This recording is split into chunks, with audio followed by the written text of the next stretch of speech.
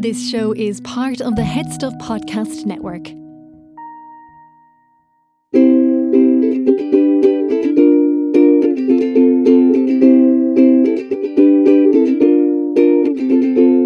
Look right down any crowded hall, you'll see there's a beauty standing. Is she really everywhere or a reflection? One always calls out to you, the other's shy and quiet. Could there be two different girls who look the same at Sweet Valley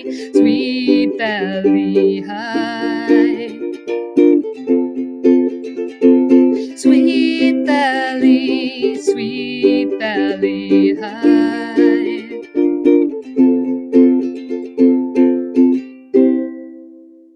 Welcome to Pi Beta Alpha, the podcast in which we explore the strange and terrifying world of the Sweet Valley High TV series, episode by episode. I'm Anna Carey. I'm Karen Moynihan. And this week, we have two very special guests from across the ocean. You know them on screen as Enid and Winston, but they are Amy Danless and Michael Pearl, and we are absolutely delighted to welcome them to Pi Beta Alpha. Thank you. It's great to be here with you guys. So happy to be here. Well, we are going to dive right in by asking you a fairly obvious question, but I'll start with you, Amy. How did you come to play the role of one of what some would call one of Sweet Valley's most iconic characters? Well, it's interesting because I just moved to Los Angeles, and I saw you used to be able to get like backstage. It was like a paper and it would have like auditions on it. And I heard that they were having auditions. So I think I sent in like my headshot or something. Mike, I don't know if it was the same for you. And they actually called me in for a character called Regina. Yes, this is deep dirt. Oh my God. So me, the crazy, like, I can do whatever I want to do type of person was like, I showed up and I was like, oh no, I'm not reading for Regina. I'm reading for Enid. And I had overalls on. I wore the overalls to like all the callbacks. I had like overalls and a t-shirt and I had these big like brown Doc Martens on. My hair was like down to my waist. And I went they called me in the room and I said, I actually want to read for Enid. And they're like, oh, okay. All right, read for Enid. And I think actually like after I read once, they called me back like in the room for the role. And like really the rest is history. We had auditions in Burbank, California in this little building.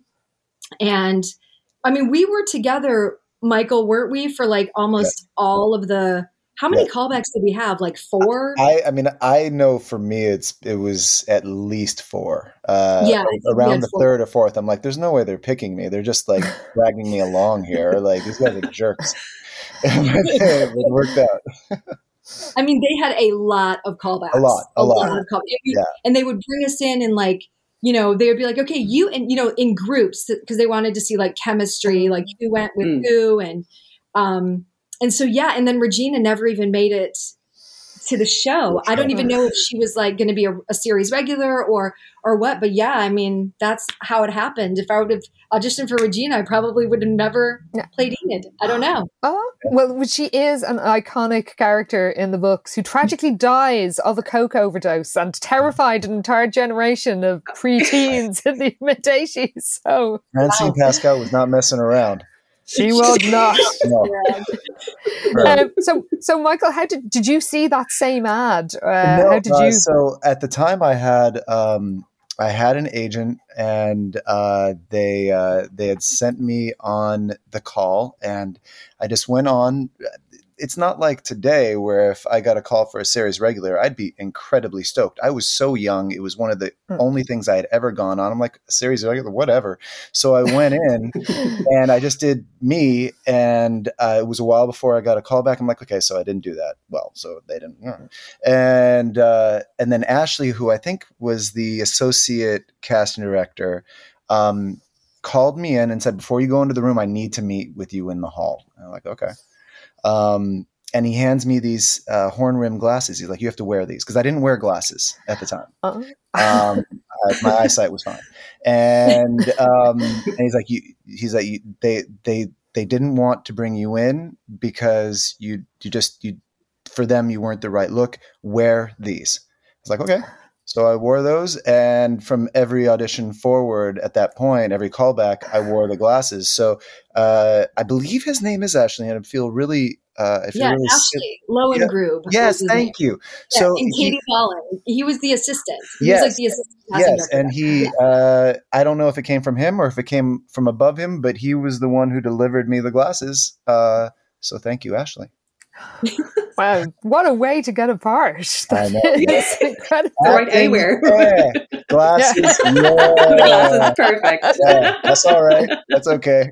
Oh my God, that's great. So that's the story of Enid and Winston. Oh, what an origin story. I love it. Not that Regina could potentially have been in it. We never met Cynthia and Brittany until we had all been cast. It was only the supporting roles. They came like a totally different road than we did. So until we showed up for that first meet and greet, we didn't know who they were. We didn't know who was going to play them. They weren't a part of any of our casting journey at all. Right. Wow. Yeah. We ended up at the very end. Yeah, but that is, I guess, because they were so limited with having to have actual twins. And they were perfect for it. So they went to Gainesville and found them. Yep. Wow. Not hunted down. That sounds a bit too Sweet Valley. Pretty apt description there. Yeah. I mean, how many blonde twin teenagers who can act do you feel? There's probably not a lot. They probably really went after them. So, like, at the time, how familiar were you guys with the whole Sweet Valley phenomenon? Like, Michael, for you as a guy, I suppose, had you heard of it? Was it even on your radar? Books, I had the posters on the wall, the penguins, totally team Liz. No, I had no idea who Francine Pascal was. I had no idea what the initials SVH stood for. It took me by total surprise what a phenomenon it was. And then it wasn't until after I was part of the show that I realized, like, I'm one of 9 people who are representing thousands and thousands of kids and young adults, like a physical representation of what they've been involved with for years. It was really pretty astounding, very humbling. Same with me. I never read the books. Really? No, I didn't. I really didn't. Yeah, it just wasn't in my wheelhouse, I guess, when I was, a young girl. And so it was the same for me. And then I just obviously, as we started doing the show, I started reading the books and, fell in love with the characters like everyone else. And, it was a pretty special time. It definitely was. Yeah.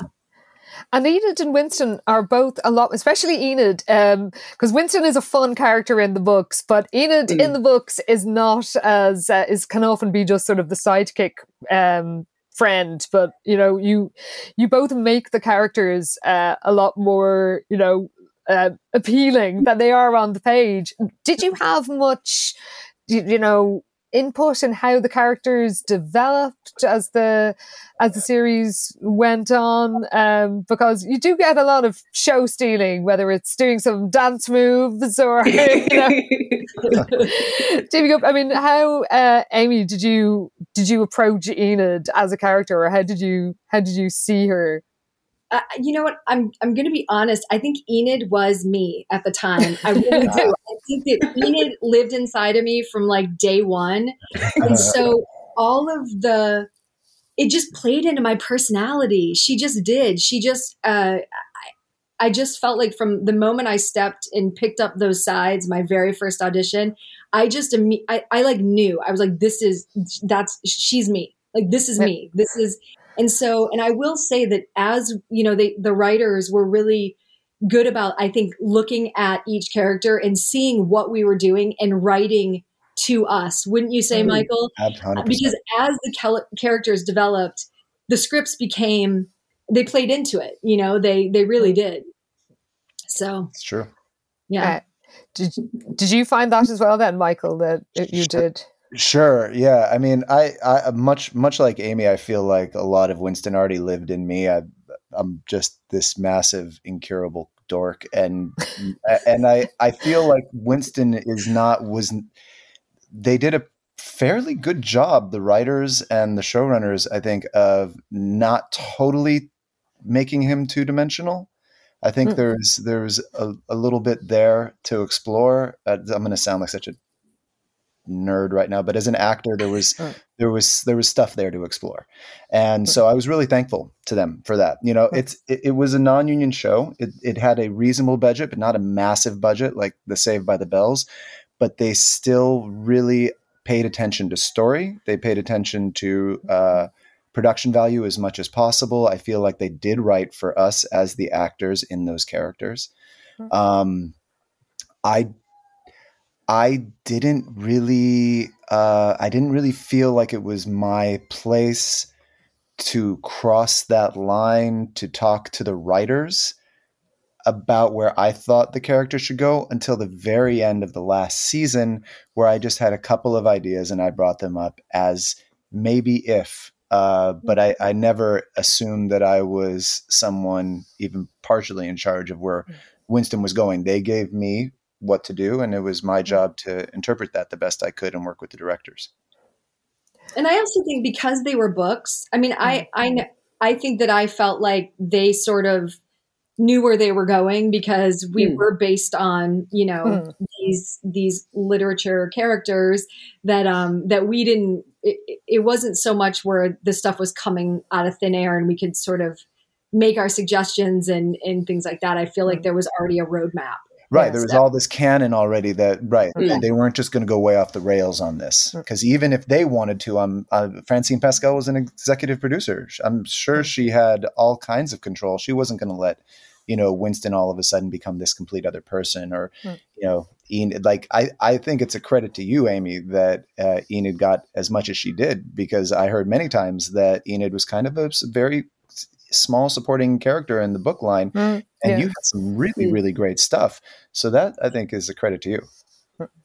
Well, the fact that you said that that Enid reminded you of yourself, because we do always say, because I was a teenager in the early mid 90s as well, and I think we do say that she is the ultimate 90s teen. She's the one who looks and acts like somebody who was, you know, who was a teenager in 1993 or whatever. Thank you. Totally. It's very authentic 90s teen vibes, all right. For sure. Yeah. Was there was there something particularly memorable or like really memorable experiences, I guess, from the show and your run in it? Amy? That you could think of? I'll go, unless you want me to go first, but I'll go first. The first thing that I think, we had a ton of memorable experiences. I mean, all flying as a cast to the Mall of the Americas and doing like a meet and greet before, I think it was right before the show came out, right? Right before I think so. That was huge. We all got to fly together and stay in a hotel, and we had like this big, like, you know, Francine was there and we like signed autographs, and, you know, this was everyone's first, you know, really big acting job. So it was amazing. And, you know, the Saturday morning when the first episode premiered, we all spent the night together and like watched it. You know, it started out on Saturday mornings, and then it ended up going to like an after school show. So, you know, it was just a great time. You know, we were all so young, and like I said, this was our first, you know, big acting experience for all of us. And so we were going through that together, and it was just magical. It was a magical time. It really was. Yeah. Michael? Much like Amy, I feel like I attach some of the greatest times with these guys when we traveled. We went to Oxnard up in Ventura County to this beautiful hotel resort area that I was told was the cover art for the Eagles album Hotel California. That hotel. And by that time I was 21, and that album was pretty much all I was listening to. And so it made a big impact on me personally. And the fact that I was getting paid to be there with people who I really loved being with, I was like, well, it's not going to clearly get better than this. Like I might as well, like, just, this is it. I'm just going to put a capper on it. I've peaked. Yeah, I'm peaked. I'm 20 and I peaked. I don't know what to do. Okay. I'm in the Hotel California, though. And then the other one was we went to Riverside, which is not exactly the place where you think, oh, this is where you go to find something incredibly beautiful. Not to say anything bad about Riversidians, that's not really a word, or people who live in Riverside, or Riverside is a town even. But I would never think, well, Riverside is where I'm going to go to be completely inspired by architecture. But we went to this place called the Mission Inn and shot at the Mission Inn in Riverside. And it was, without a doubt, one of the most astonishing pieces of architectural achievement I've ever experienced. And I'm not one who like just goes for hyperbole all the time. It was beautiful. And every moment that I wasn't shooting, they were great because they treated us really well there. So they would take us on little tours. So it was this insane monk who built the place, and he built it in like different, he was inspired by different kind of architectures around the world. And so he made different parts of this huge, massive hotel. And there's this part that's inspired by Japan, part that is inspired by the British Isles, by Germany, by Mexico. And it's like you're an Epcot Center, but one that existed in this crazy monk's mind 100+ years ago. And then just to be there though with these people, it was, yeah. And then to be a little Hallmark cardy, cheesy, just going to work was a great experience, just on a daily. It was because it can get grindy on a non-union show. You know, you can go sometimes 6 days a week, 16 hours a day. They work you, but this is your first job you've done. You're absolutely thrilled to be working at the age you are with the people you're working with. It was a pretty no drama set behind the cameras. There just wasn't a lot of drama. Like we were cool with each other. It was a great experience. I think because everyone was happy. We were happy to be there. Yeah. You know, we were happy to be there, and we did. For the most part, we had a lot of fun. Yeah. A lot of fun. That is genuinely just so nice to hear, because we've been but actually, I mean, the show could have, you know, a full-on James Bond parody in one episode, with bombs flying around, or the next time you'd have some, you know, properly emotional drama. Then you'd have the twins being kidnapped. I mean, which were your favorite sort of episodes to work on? The sort of really high comedy ones, or the more dramatic, we were serious all ones? over the place, weren't we? I mean, we were all over the place.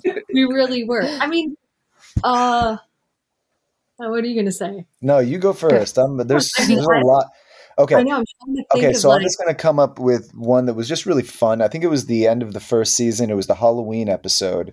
Where I had my head on a table, like I was beheaded with Dracula.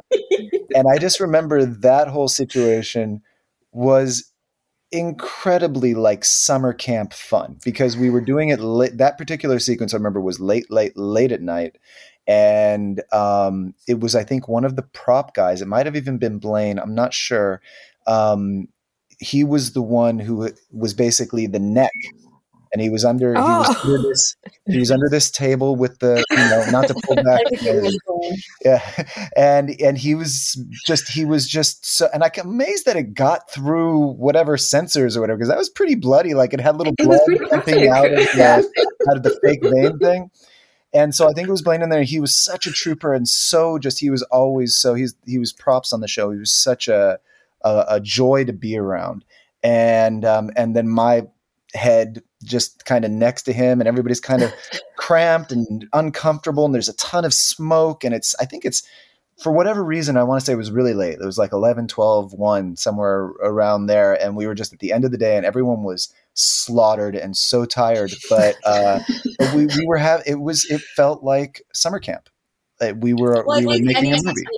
Yeah, and anytime we had to do overnights, it was just fun because everyone just by 2 a.m. we were just all just bonkers. Right. So, crazy stuff would happen in the trailers. We'd be eating so much, laughing, freezing cold. I mean, it was mayhem. So those were always It totally was. It totally was. Yeah. And just being able to like go shoot at the beach, those were always really fun. Whenever we got to go anywhere, I think we get to leave Valencia. Let's out of this Sweet Valley hallway. Anywhere. But So true. yeah, I mean, I'm trying to think. I don't know. There were so many episodes that were just really fun. Yeah. To be fair, it is. Cafe was always fun to shoot in. Oh, lovely. Always fun. Yeah, our We little would get reprimanded so much for talking. We were still kids in so many ways, even though we all were super mature. Like you got any more than two of us in one of those booths at the Moon Beach, man. Oh man. Game over. Our ADs, we tested their patience. Those poor people. We were just little kids. We were so happy. It does sound like a kind of, like you said, being in summer camp or being on like a school trip or something where you just get to do all that fun stuff. Yeah. No, like lucky as hell to be that young, being paid to do something you love with people you like. It's a blessing for real. Oh. There was drama though. I mean, I'm not going to say that, we got crap. The drama never for me threatened like my good times. But then again, I'm fairly Switzerland usually. So maybe that's just me. But whatever drama happened, I was like, I feel fairly insulated. Everything seems fine. I mean, like when we did the whole Lila Todd switchover, yeah. that was kind of a rocky time for the Sweet Valley High gang. Sure. Yeah. I think also with that, I was kept. I don't know about you, Amy, but I was kept so far away from that. Yeah. So I wasn't like, I kind of knew that it was happening. I was still friends with Ryan and Bridget at the time. Yep. So I was continuing to talk with them. And then we lost Bruce. And then Bruce. Yeah. Well, that was after the first season even. Yeah. That was Bruce was after the first season, and then Lila and Todd was after the second, right? Second or third, right? No, second. I think second. It was after the second? I think so. Yeah. Because I think we had Jeremy and Shirley for the last two seasons, I think. Oh, yeah, you're right. The last two seasons. You're right. Yeah. You're right. So there was a little bit of drama. Yeah, that's right. I guess I just didn't even consider that drama just because it didn't land on my doorstep. But yeah, I imagine you're right. Yeah, that is a bit of drama right there. I'd like to be too pretty. I don't want to. So I'm so self-centered. I'm like, did it affect me? No, it's fine. I'm fine. It was problem free. I'm just rolled off your back.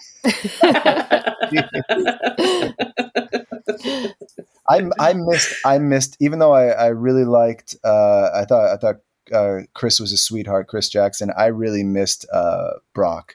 Brock is one of my favorite people, Brock Burnett, who played the first Bruce. We're big fans of his as well. Yeah, we think he did such a great job. And he's just such a lovely human being, too. Yeah, we were all really upset by that. Yeah.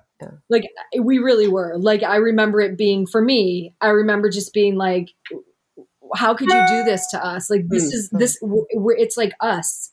It's our, what did you guys call us on one of your things? The Scooby Gang or something? Yeah. Crazy Scooby Gang. But yeah, I mean, it felt like a betrayal to me at the time. Mm-hmm. It really did. You're totally right. You're so right. I was really I buried that. Yep. Yeah, because Brock was a friend, like a straight up friend. The worst I could say for anybody on the show would be I was cool with them. I didn't have literal problems with anybody, but Brock, I could say, was a friend. And so when they had him go, that was, you're right, Amy. It did feel like a betrayal, but it was also an impotent feeling because I'm not changing anything. I'm not, I have no power here. So you just kind of had to absorb that. Yeah. I mean, Brock and the first AD, Dan Katzman, and I, we would go down to Mexico on the regular, just the three of us. Just take weekends out and go and hang out in a little casita by the beach and just hang out for a day or two just to kind of unwind. And so it was a major loss. That's right. Yeah, it was. You're right, Amy. Plus, he just is good energy, happy. I mean, just like an all around nice guy. So at that point too, you're just like, why? Yeah. They said something about him looking too old. Yeah. But I was like, I mean, if you're going to go by that metric. In teen shows of the 90s, that was kind of standard. People look at 90210, like none one of them looks like they're under 35. So stop it. They did say that. I forgot. They did say that. They said he looked too old. I mean, it definitely wasn't acting because dude could act, He's been because we just finished the first season, and he's just been a delight throughout. Just really funny. You're gonna miss him when we start the second season. Oh, sorry. Yeah, he's not there. Thanks for ripping off that Band-Aid, Amy. I thought I was safe from all that. You moved swiftly on to the next question. Damn it. Karen, can you ask the next question? Very detailed grilling list that you can see. This is like a... Okay, well, our next one, you did mention that Francine Pascal, I guess, was a producer on the show, but I suppose, would you know if she had much input into the series or whether she was happy with how it was going, or what her take on it was? I know Michael had said, she was the executive producer, but I mean, if you want to hear some dirt... Yes, always. Of course. Let's go. She was very involved the first season. She was, I remember she gave us she gave us these beautiful little Tiffany keychains with SBH on them. Stunning. And I have she gave us these Tiffany bookmarks that had SV. I mean, she was delightful. She was there a lot the first season. Wow. But I will say, I think there was major drama with who was to be in charge as we moved forward. And she was not, other than in title on credits, as far as I know, disappeared after the first season. Oh, wow. Which I think was a major loss for us because I think personally, Michael, I don't know if you agree, but I think that we could have had a different lifespan for this show had they let her take the reins.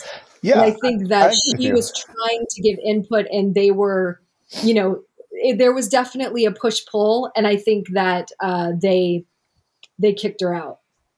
I didn't know any of this is news to me too.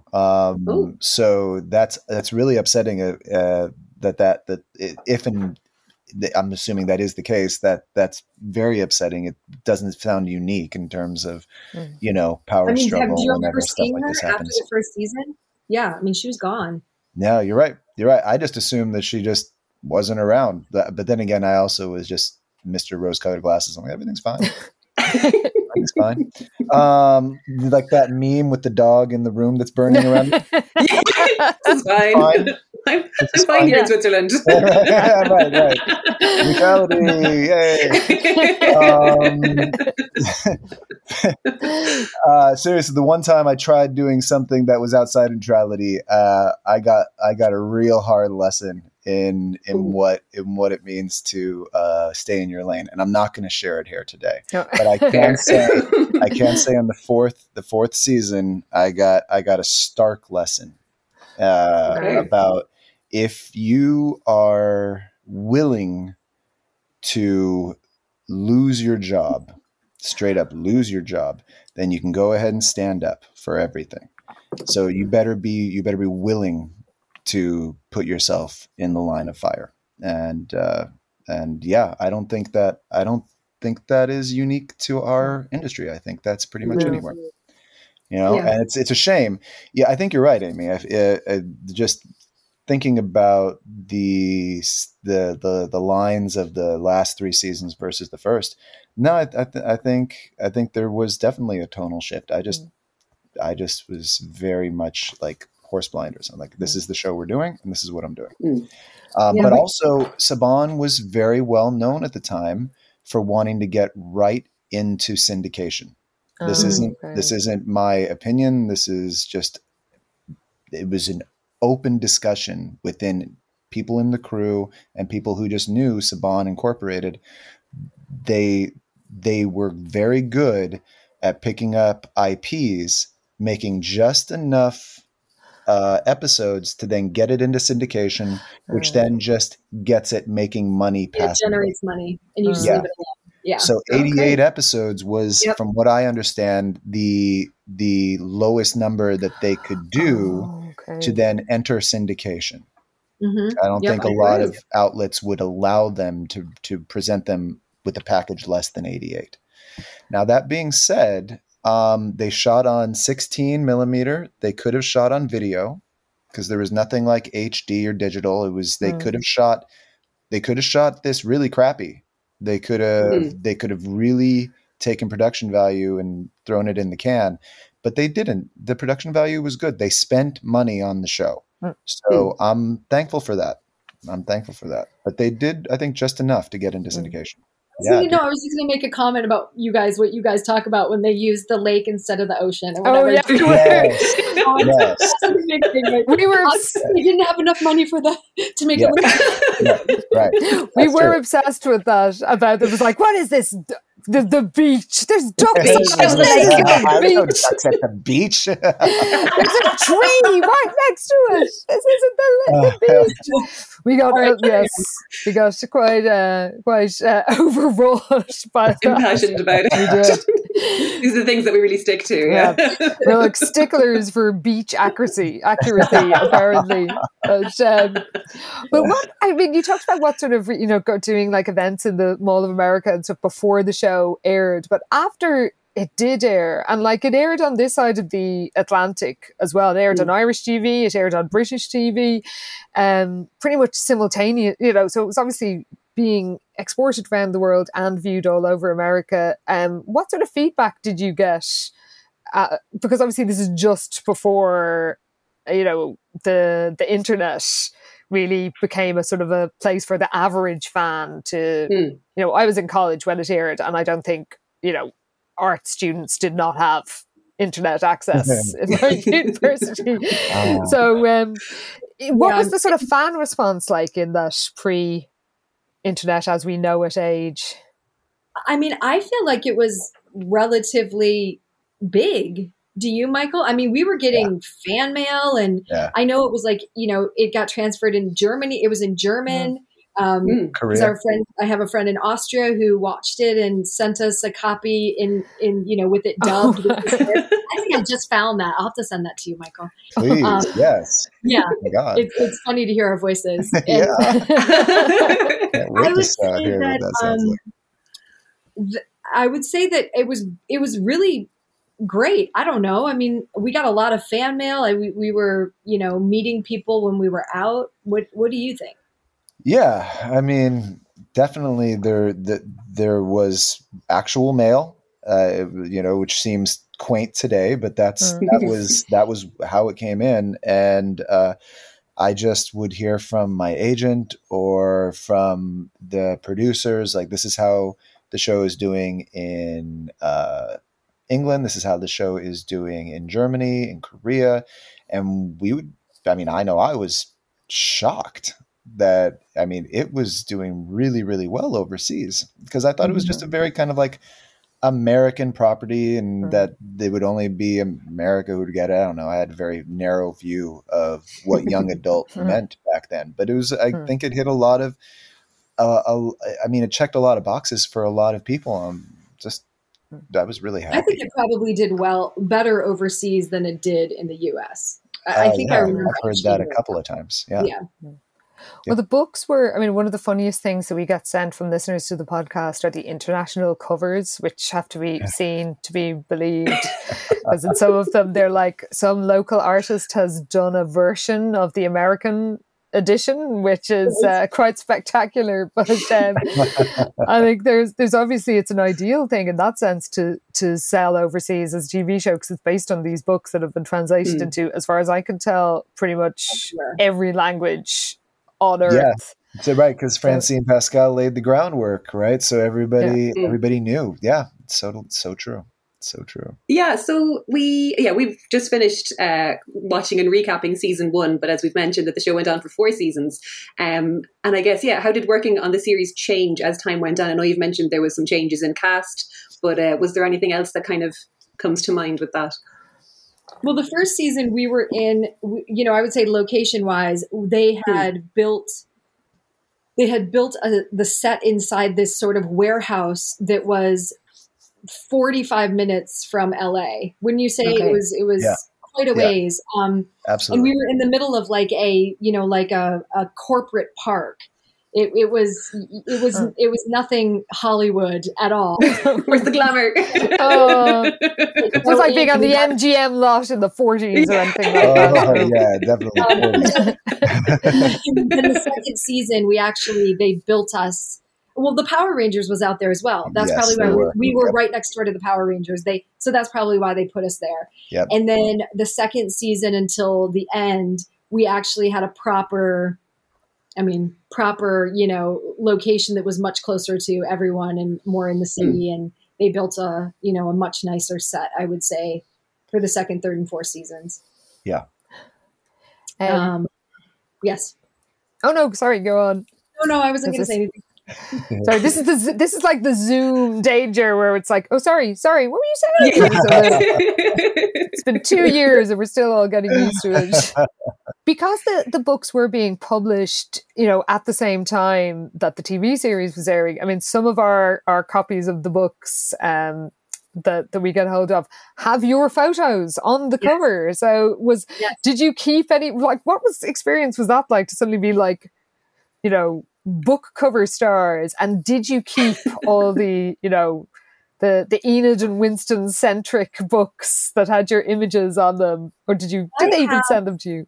No, I just got one that my mom had that I'm like on the telephone, and it was like a scary one, and I was like, it was interesting. Like, I remember going into Barnes and Noble at the time, and there, at that time in the 90s, it was like Sweet Valley High had like its own huge section in the teen area. And I remember seeing them for the first time and just being like, oh my gosh, this is like crazy, so it was pretty cool. Yeah. Do you have any of yours? There was one where I was looking out this window and I remember shooting it. It was super, super sketchy photographer who was shooting that day. And I'm like, I don't know about you. At least that's where my mind was. So I'm like, I have no problem. Like, this is supposed to be a thriller. I'm not comfortable at all with this guy. So I'm looking out the window like, am I right now? This guy's weird. And so I bought one copy of that and I gave it to my mom. So if she still has it, then it's here. Oh, yes. I think I know that exact cover actually that you're talking about. Yeah. I think it was What Winston Saw. That's and it. You are literally looking out a window. That's it. That's the window. So the creepiness of the scene obviously lent itself to your acting in it. That guy I made me that's feel its own uncomfortable. movie, What Winston no. It does. That's Sweet Valley Nights, I think. Oh my god. So actually, we do. I didn't know that is weirdly interesting that they took extra photos, because I always assumed they were just stills from the TV series that they just happened to use on the book. So It was a proper shoot. They didn't shoot. Yeah. Oh wow! We went to Universal to that hotel, and we shot that whole day at the pool. We have we did. It was like a whole separate thing. We did a bunch of photo shoots for those. Listen, thank you guys so much for talking to us. It has been an absolute delight. A real pleasure. Yeah. What's keeping you busy these days? Were you just recovering from Thanksgiving? I know that you had Thanksgiving yesterday, so Yes, we did. Yeah, it's the baby for me. You're still fully acting, right? Yeah. I just got back from Florida shooting a Lifetime thriller called Deadly Suspicion. Oh, very sweet Valley. Very sweet I'm Valley not title. trying to mock the name. They may change the name, and the name's fine, and it's totally lifetimey, and the movie's actually really well written. So I'm looking forward to that. But more than anything, I'm just looking forward to spending as much time as I can with my daughter. I've got a 2-year-old, Lovely. so that's my adorable. main stuff. Yeah, is spending time with the kiddo. Oh, And it's been really cool lately because we all, haven't been in touch in years, and I think we all just sort of found each other. Like I started talking to Harley recently, and you, Michael, and it just feels like really, it's really great. And I'm glad that we got to do this because, I think we're all just starting to reconnect, and it's been really, really wonderful for me. It totally has. It totally has. It's been a blessing. I'm not a big fan of Facebook or Meta as it's now been branded or its owner proprietor, but I must say that Instagram has been a real boon in many ways because I had no way of contacting Amy or Brock or anybody who I keep in touch with via Instagram. It is the platform that helped us do that made that possible. So I'm really thankful for that. Absolutely. I would agree. I mean, it took me a long time to get on there because I didn't do any social media. I just was very, very against it. And so, but now it's been amazing. It's been amazing. So yeah. Oh, well, I'm glad that it enabled you to come and talk to us on the show because it has been an absolute delight. And we know our listeners who are always, you are the two of the fan favorites of the show, of our show, as well as the actual show. I just want to say that I love the two of you. I think it's so refreshing to revisit these episodes with you two sharing and sometimes ripping us apart, which I actually really appreciate. With affection. With love. Of course. I tell everyone, it's just really great because I get to relive the episode, but I also sort of have this comical view on what you guys see. So it's been great. And so thank you for that. Oh, thank you so much. You guys are great. Yeah. And thank you so much for putting this together. It was really nice chatting with you. Really great seeing you, Amy. Oh my God. So good seeing you. We're going to get together. Yes. Yeah. Now I feel like that we've just performed some sort of service. We are bringing friends together. For me, you have. Yeah. Thank you. Who needs Mark, what's his face, and Meta, whatever he's calling it this week? We just need podcasters bringing people together. Yes. Admittedly, through Instagram, which he does own, but still, we'll just forget that. Right. That's the sticky part. Well, on that note, we will end this very, very special episode of Pi Beta Alpha. Pi Beta Alpha listeners, we will see you in the main feed next week where we discuss a book called Stephen's Bride. Now, Stephen does not exist in the TV show because he's the twins' brother because they don't have any family or parents. That was never parents in the show. What's up with that? It's like Lord of the Flies in Southern California. We're all just running wild. Yeah, who has the conch? Yeah. I'm surprised didn't end up with somebody's head on a stick at some stage. I'm telling you, leaving us to our own devices. Bad idea. It's a surprise in the very last episode. Do you know what I'm talking about, Michael? Which surprise? We talked about parents. Oh my God, you're right. Yeah. Just wait till episode 80. Ooh. I forgot about that. There is a surprise for everyone, so don't worry. I forgot about that. My God. Oh my God. That is very exciting. We have got us and the listeners did get very amused and by the fact that even when the twins were kidnapped at the end of season 2 or season 1, the parents are nowhere to be seen. It's up to the kids to find, not the parents. Police are absolutely useless. But the 15-year-olds got this. They're all over it. They got this. teen vigilantes. That's That's it. what the It could world have gone needs super more. dark, right? But it didn't. But it could have. It really could have. Well, somebody did say it's like, no wonder, the teens are basically just rearing themselves in the wilds of Sweet Valley. So no wonder there's so many kidnappings and,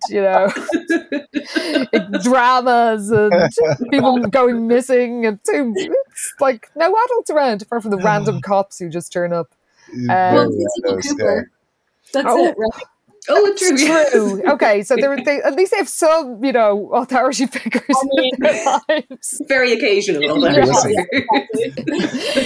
Well, sadly, we will be taking a little break from recapping just over Christmas, listeners. But we will be back with the non-DVD copied versions of season 2. So we'll be doing our best to make it out in the YouTube fuzz. But we will see you all in the main feed next week for Stephen's Bride. And we will see you here very soon. And in the meantime, thank you again so much, Amy and Michael. Thank you, guys. You've been great.